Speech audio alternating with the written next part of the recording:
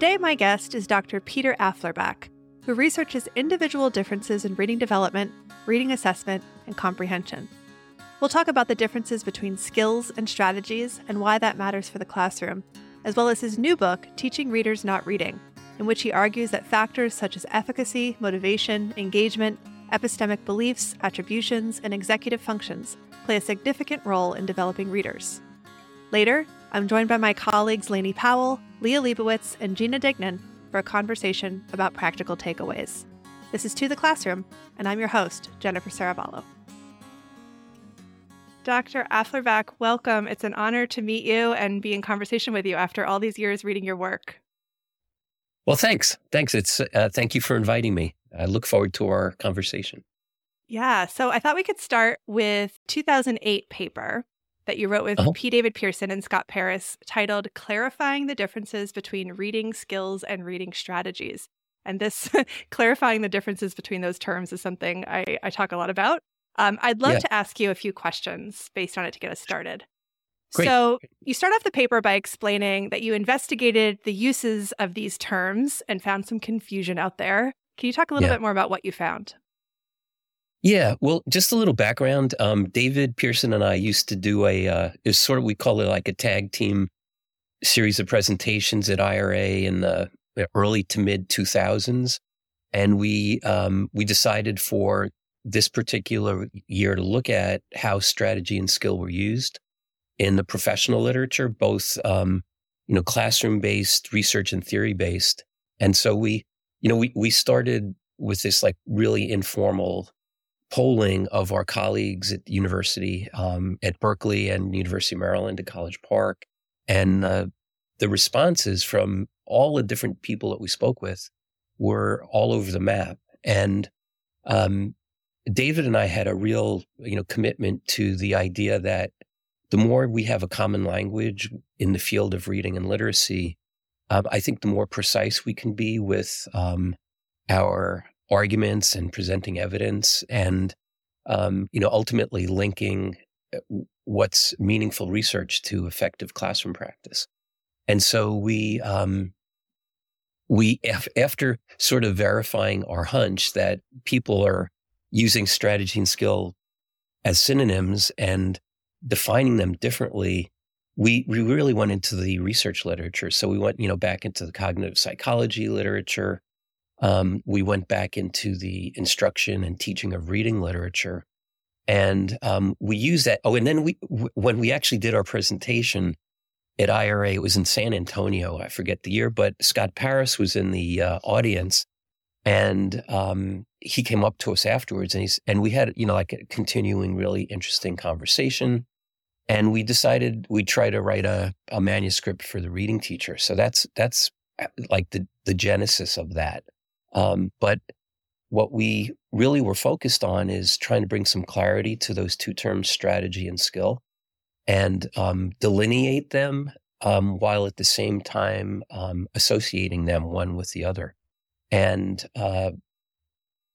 if I can continue, what we ended up doing was arguing that strategies are things that are mindful, that a student must be, or an adult must be paying attention to and be in control of, as opposed to a skill, which is, what we sometimes hope for with our reading and our students' reading, which would be the automatic or near automatic calling up use and successful use of something like recognizing a word, decoding a word, figuring out an unfamiliar vocabulary word. Reading comprehension strategies are invisible. And how do you teach something that's invisible? And so, we know that a proven approach to strategy instruction would include explanation, modeling, and thinking out loud. And so if David and Scott and I are arguing that strategies are conscious,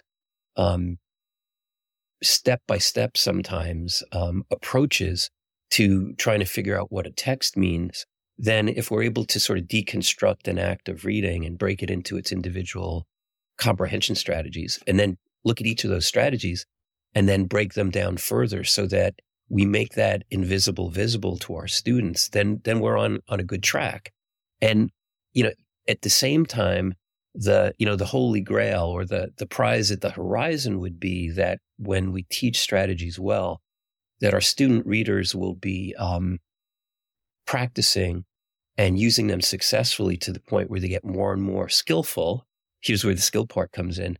And sometimes approach that automaticity because, we know that one of the constraints that every human being has in terms of cognition and cognitive operations is working memory.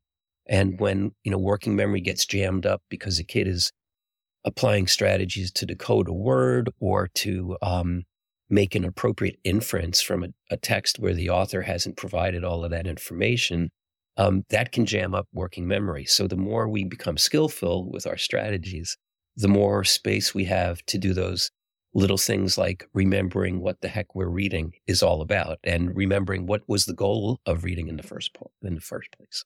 Yeah, thank you. So it sounds like, the terminology is just so critical because we've got to know exactly what we're doing and be precise about it in the classroom. Yeah. And to me, strategies are really about explicitness, of being really clear, like you said, making the invisible visible, breaking things down into clear steps for students.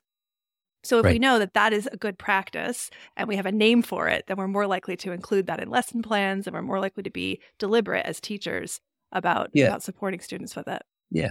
I think where the biggest divide in terms of people using the term skill and strategy comes down at the decoding level, sound symbol matches, consonant blends, all that stuff. But we know that beginning readers do need to have strategies because they don't automatically see the CL consonant blend and say "cla." They have to be able to bring those things together, and that's very strategic thinking. It's very strategic reading. So your new book, out just last year, is called Teaching Readers Not Reading, Moving Beyond Skills and Strategies to Reader-Focused Instruction. So let's start with just what do you see as the main difference between teaching readers versus reading? It's a very provocative title. Yeah, well, this is, so I've been, I was first an elementary reading specialist in 1979. And I taught up in the Adirondack Mountains in upstate New York. And I had students who I thought I was doing a decent job of teaching things like sound symbol correspondences. I was a K through 6 chapter 1 teacher. So I had, kindergarten through 6th grade. And it became really apparent to me really quickly that strategy and skill instruction wasn't going to turn these kids around on their own. Children thrive in classrooms when all of their individual differences, and that would be both strengths and needs, are attended to. And my concern over the years, and then it really came to a point the last few years with the rise of the science, that's a singular, science of reading movement, that is, I think, often interpreted, and certainly if you look across the country where state legislators are picking up on what they believe to be the science of reading, that all we need is a really strong phonics program and things will fall into place. And I'd be the last person to argue against the importance of phonics, but I'd also be the first person to argue that that doesn't guarantee much of anything except a child who might do very well on a phonics subtest or a phonics skill test.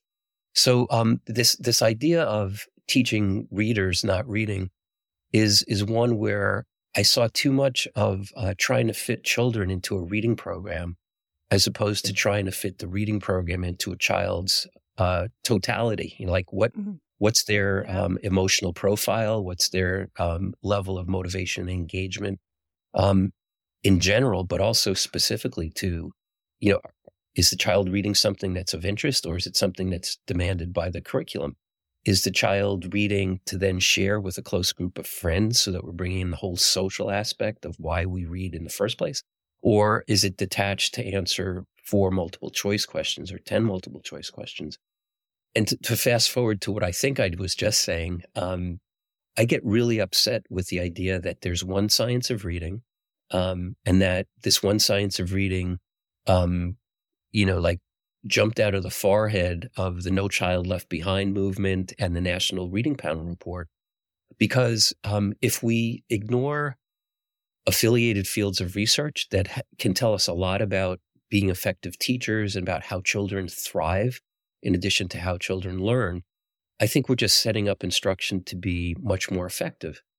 And so in the book, Teaching Readers Not Reading, there are individual chapters dedicated to things like metacognition, motivation, engagement, self-efficacy, attributions, and epistemic knowledge. And if you look at really successful, thriving, lifelong readers, all of those things are operating. They tend to be operating in a very sort of symbiotic and positive way. And if you look at struggling readers, in the classroom, what you see is all of those things sort of ganging up on the individual reader and dragging them down. I like to point out that the research in that volume is at least a quarter of a century old because it was released 23 years ago.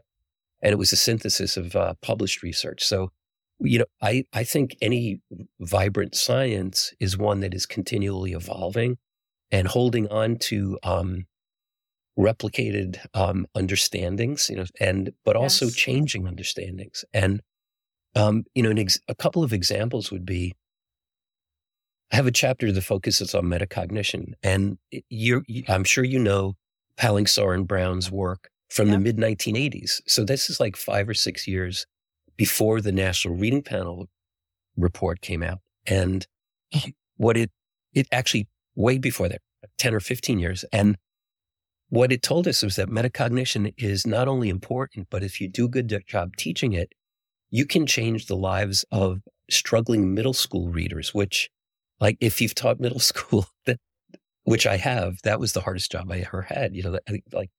Think about a 7th, 8th, and 9th grader who's been pretty worn down across their academic career, often populating the low reading group or whatever animal we call a low reading group, trying to hide the fact from them. And so we've known about metacognition since the late 70s as a powerful influence on human performance. And I don't want to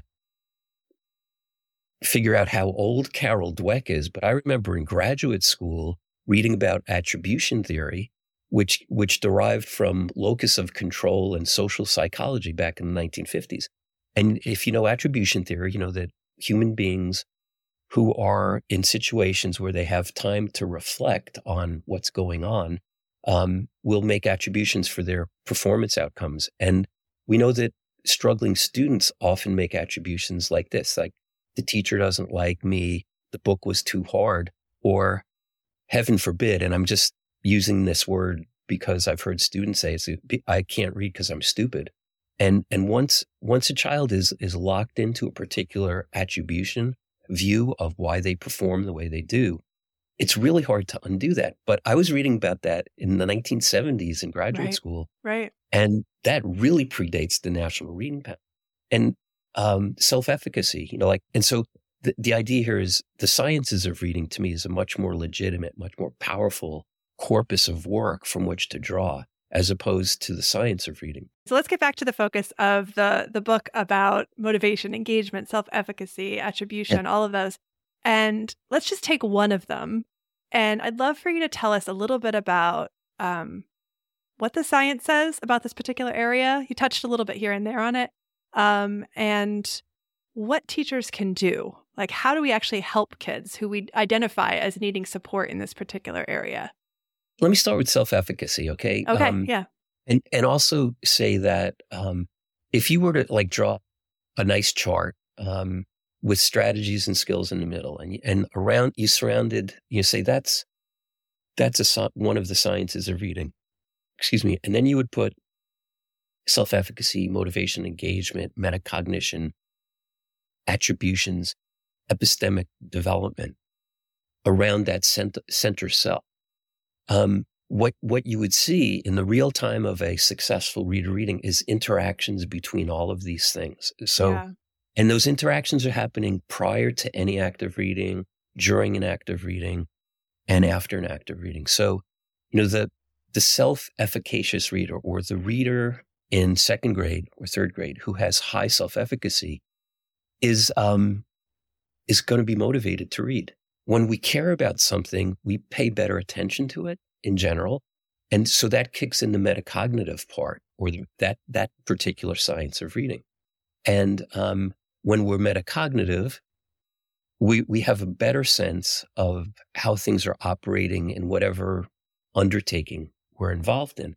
If we're metacognitive about our reading and it's going well, the attributions that we make for our performance will tend to be more positive and internal as opposed to negative and external. Meaning, I think I read well because I've been learning how to read and I gave effort. That's a nice positive internal set of attributions, as opposed to the teacher really doesn't like me, or I'm stupid, or I'm unlucky, which are negative external attributions.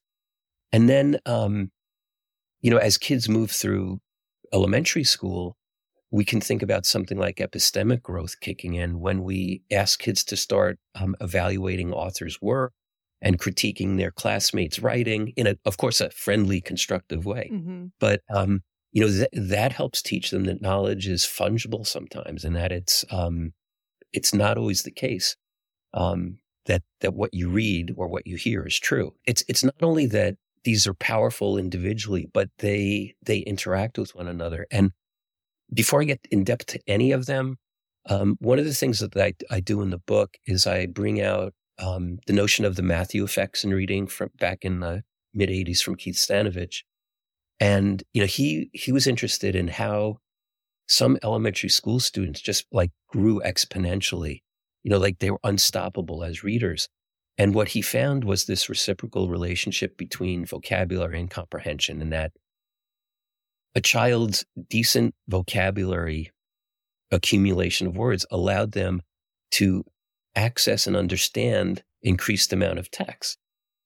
Reading increased amounts of text contributed to vocabulary growth. So, it's like this big symbiotic positive thing going. Virtuous cycle, yeah. But what I just described was, it's not just strategy and skill operating there. It's not just reading specific knowledge. It's like if a child in first grade is having success, that child, he, she, or they will go back to something that has brought happiness, that has probably brought positive recognition from teacher, maybe peers, and parents. And that will, in general, have a child more closely attend to what they're doing. So the metacognition kicks in. Self-efficacy is blooming because nothing succeeds like success. So it's a lot of stuff that is closely related that I think is the essential wraparound to something like skill and strategy, instruction and learning. I love that visual of it just sort of encapsulates it all. It's like you can't get through into the other stuff until there's an attention paid to this and that there's reciprocal relationships between all of it. So what do I do if I'm a teacher and I identify, oh gosh, I've got this fifth grader who's had maybe negative experiences with reading so far, maybe has never gotten to choose his own books, or hasn't had access to books, or maybe hasn't been as successful in his peers and is reading below grade level. So now the books that he could read, he's not really interested in reading. Right. What do I do? How do I support that sort of child? What does the research say that's helpful there? I always thought like my best teaching successes were when I communicated through words and actions to students that I was in it for them, that they could trust me. That's always to me the foundation of effective instruction. And the thing that does turn around low self-efficacy is a continued series of success experiences. Consistency is needed to help undo what may be a long-standing self-concept within the kid's head. Another thing is self-efficacy research shows the social persuasion can be very powerful. And that's a teacher on the side saying, I know you can do it. Another thing that one of my really close friends in the field, Peter Johnston, has written books about this. And it's when we choose our words to talk with children, you can say, great job. But the more specific you are, like, I really appreciate that you bore down because you're giving effort. That's making specific link between the student's performance and what you're seeing in that performance. I really I really appreciated that you thought before you acted about what strategy here would best help you understand what the author's trying to say. And that not only can build self-efficacy, which contributes to motivation and engagement, but it feeds that metacognitive growth also, because as we're explaining our view of the things they're doing, they probably can't do that because their working memory is so fully involved with trying to figure out what does the text say in the first place, especially with our struggling readers. So again, it's that what are the things that are intertwined with or wrapped around cognitive strategy and skill that our best teachers have known forever. But I love that these sciences have filled in a research base where our best teacher intuitions were operating prior. I completely agree. So I guess I think of some of the things we're trying to help kids with in terms of engagement and motivation. Like we know that having books that you are interested in reading, all of us know this who are readers. A book Right. I'm interested in reading, I finish that thing in a weekend. If I'm like, Yeah. it's fine, I'll take weeks to finish it, right? Yeah. Or knowing that if I have a purpose for reading and I have a plan for reading, I'm more likely to be engaged with the reading and more motivated to read it because there's a reason why I want to read it. And I think of strategies as a way that could potentially help a student, like breaking down for them what are the steps to choosing a good book, or how exactly do I make a good plan and stay focused on my plan as I read. I don't know if you think that's a misinterpretation of strategies or what you think about that idea.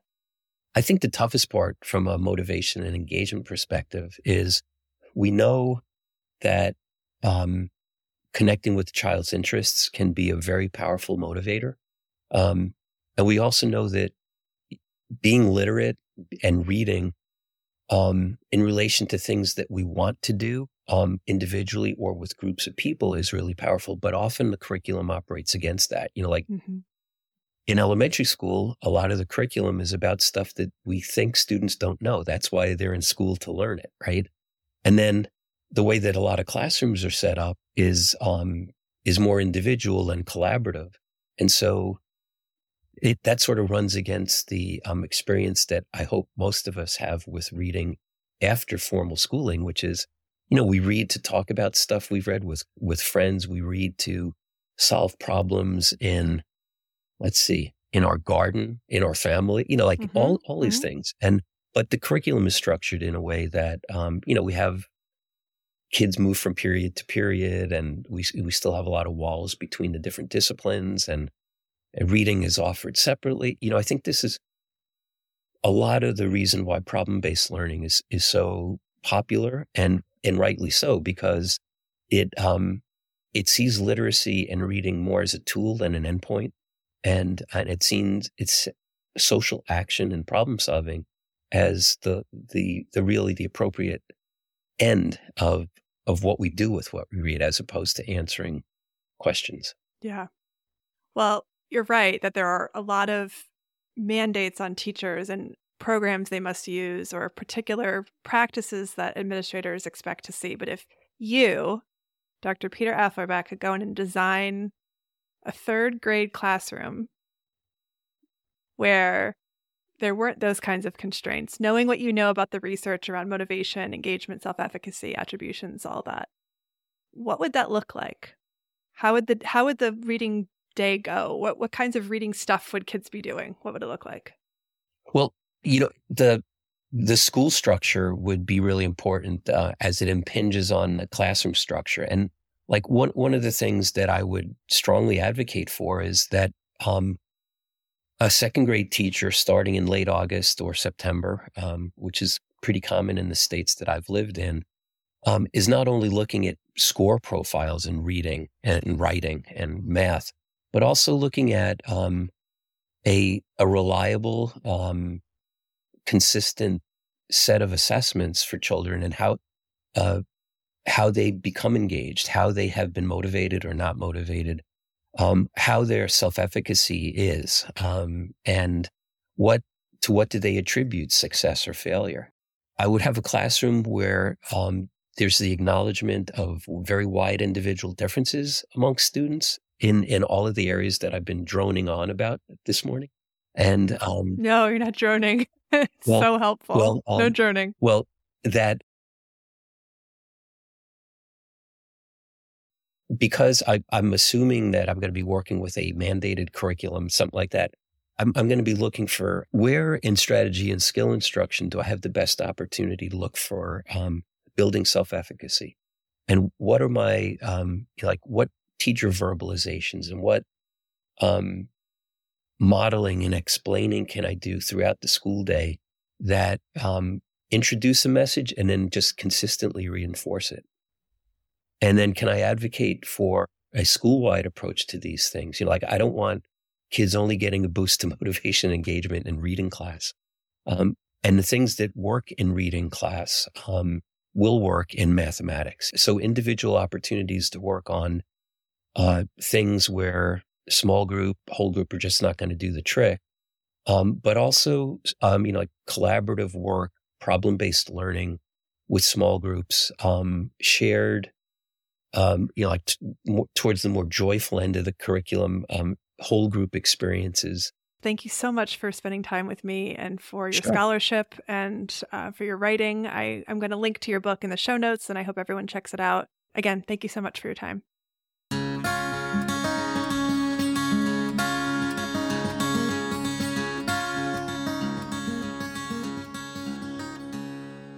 I am so excited to talk about practical takeaways with my colleagues Gina Dignan, Lainey Powell, and Leah Mercantini-Leibowitz. Welcome, you three. I'm so excited to talk to you.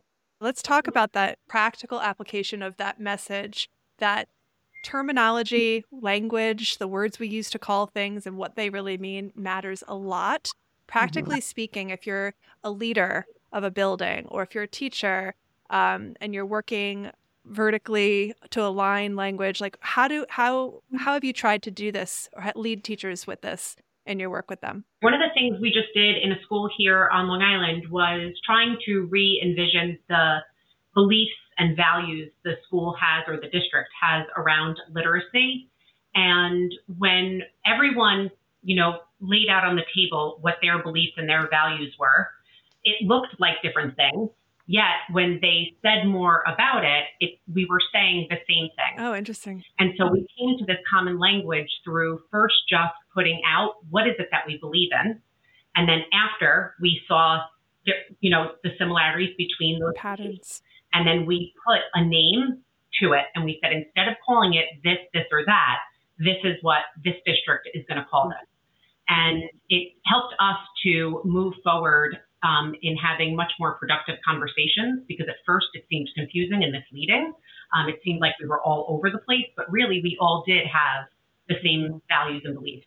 But until we named it and used those words to discuss it, we were not thinking we were on the same page.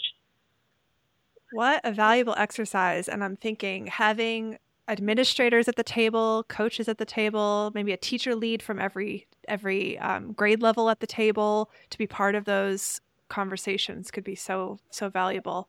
Gina, I know you've been doing some work supporting whole school change in some of the districts that you're working in. Are there any ideas that you got from Peter's conversation that you'd want to share? Yeah, I agree with what Leah was just saying. I've done similar work with schools around just sort of settling on the basic kind of language that you're going to use for ideas or categories. But then I think about, and I've used sort of your progression for vocabulary around then how do we explain it, right? Like, how do you explain this? Or how do you take the definition and then use that as a lens to go in and out of classrooms and then explain, this is what we mean by engagement. This is how it can look in K1 and 2. This is how it can look in 3, 4, and 5, 6, 7, and 8. And also thinking about, how you talk to kids around what engagement looks like or feels like. That's something that I got from the talk just now, is sort of that kind of coaching that teachers can do around reminding kids what it feels like to be successful. And there was one part where he was like, my close friend, Peter Johnston. And I was like, oh, I've heard of him. I have his books. Yeah. And I was thinking about how you referenced Peter Johnston as well in the specificity of feedback. And I think it kind of goes together with what Leah's saying, is sort of how can we be specific as leaders with our school staff, right? And like meeting them where they are and having them know what it feels like to be successful, right? And then there's the other step of how can teachers talk to kids and remind them as specifically as they can about what they did when they were successful. And I think he said something about, the more specific you are, the more you can build self-efficacy and metacognition within children, because sometimes students can't do that for themselves yet. Well, I love this idea of, having really clear terms, having a definition of what we mean, examples, especially grade by grade examples of what that can look like, and practice looking for it and celebrating success. That seems like a recipe for school focus and to have a really targeted, mission-driven ability to block out distractions, kind of a focus at the school level. Let's shift gears now and talk about this idea of strategies being explicit step-by-step how-tos. I'm all about that. Really clear, explicit language. Any thoughts about that part of the conversation I think you all want to share? I think that it was so powerful when he said, it's not just that, we need kids to have strategies, but we have to understand why are we giving them the strategies. And it's like, almost, I'm going to offer you these strategies to help you become more skillful. There's that research around conditional knowledge. So when do I apply the strategy, and the why do I apply the strategy? And I agree, Leah, that his message of layering in the thinking about motivation, engagement, efficacy on top of the strategy instruction, by making it more purposeful, more tied to their goals, more aligned to this belief that you can do this, and I know you can. It's not like an extra thing. It's just a layer within the strategy instruction. I love that. Lainey, what were you thinking? I was just remembering how I love this phrase, and I've used this with teachers before, that we're making the invisible visible for kids, because reading is something that we, I think, sort of take for granted as skilled readers, about the enormous sophistication that happens, even just like on a neurological basis when you're going from print to sounds to speech to meaning. Yeah. And I think that just everything Peter said just sort of reaffirmed the importance of setting up your classroom in a way where you can meet with kids. Because how are you going to build up their self-efficacy? How are you going to be specific in your feedback to them if you don't have that time to meet with kids, or have time to set up for kids to meet with each other? For listeners who may not be familiar with conferring or different kinds of conferences, let's just describe a couple different conference types so they can visualize how that might go. So one conference type I know we all like to start with teaching teachers about is a compliment conference, right? So does anyone want to take that one and explain what it is or describe what it looks like so people who are unfamiliar can visualize it? Sure. It is a wonderful entree into conferring. Teachers tend to gravitate towards this. It's quick. It's like a minute and a half, and you just simply are noticing and naming for readers or writers some habits and skills that are serving them, and highlighting that for them in really specific ways, to build rapport, to build trust, to build confidence, and also to increase the likelihood that that student continues that behavior, because you kind of highlighted what they're doing and tied it to an important reading or writing skill. Beautifully explained. Thanks. So like if you're, let me just give an example. So if you notice that a child is in a chapter book and is talking across chapters, you might say, I noticed that you're coordinating information across chapters. And that's really important, because in these kinds of books, the plot is going to develop and change across the chapters and not, rise and fall within one chapter. So keep doing that. Yeah. Beautiful example. And then once we've got those kinds of conferences going, those are something you can use all year long at any time, especially I think for children whose self-efficacy you're trying to build. You're trying to, like you said, give them lots of opportunities to be successful and point out those successes, which builds trust and also helps them become aware that they're capable learners. So that's a good tool to always have. And then you might do a research complement teach conference where you're not just complimenting, but you're also offering a strategy and then some feedback. If we think about that conference structure, I wonder about this idea of self-efficacy as a lens. Like the micro interactions we're having with students during that are going to be so important, not to make them feel like, well, I guess I now need to teach you this strategy because you're not doing it right. That tone, right, or that approach is not going to build self-efficacy. But if you say to them, like, what are some little moves within, so research complement teach, I'm going to figure out what they need, give them a compliment, give them a strategy, and give them feedback and support. What are some little moves in there that you think support the self-efficacy? I always like to think about what goal it is that I see on the hierarchy as being their need. So let it be that character is where I believe they need to become more skillful. I might think about what do they know or what are they doing as readers to attend to the plot and the setting of the story, the goal before character, and give a really nice compliment that's specific to that kind of plot work they're facing and say, because you're so good at insert plot description here, you are ready to, and now insert what that goal is going to be. You're now ready to see how these characters are so much more complicated and they have more than one side to them. And you're ready to do that because you're able to see that in the plots of your stories, there was more than just one big problem. There's smaller problems that are happening because of that big problem. Back to that Peter Johnston language, right? Those language nuances. And now you're ready for, oh, you know what the next thing we could try is, or like it's exciting and you're hopeful that it's going to be successful. It matters so much. Yeah. It's so empowering. It's so empowering. Yeah. If I heard a teacher talk to me like that versus Lainey, you know what you're not doing? Or, I just... Well, how about that is unbelievable that you're able to see how there's so many different things, but what you're not doing. And we're done. Yeah. Take it away. Mm-hmm. Yeah. Well, and I as you were giving your example, Leah, I was looking on page 22 of Reading Strategies 2.0, the little orange box, Principles of Effective Feedback. And I was like, it was encouraging. It's relevant. It's specific. It's almost like I was going through this as like just checking, like, what you were saying and how it was specific to the student's goal and strategy.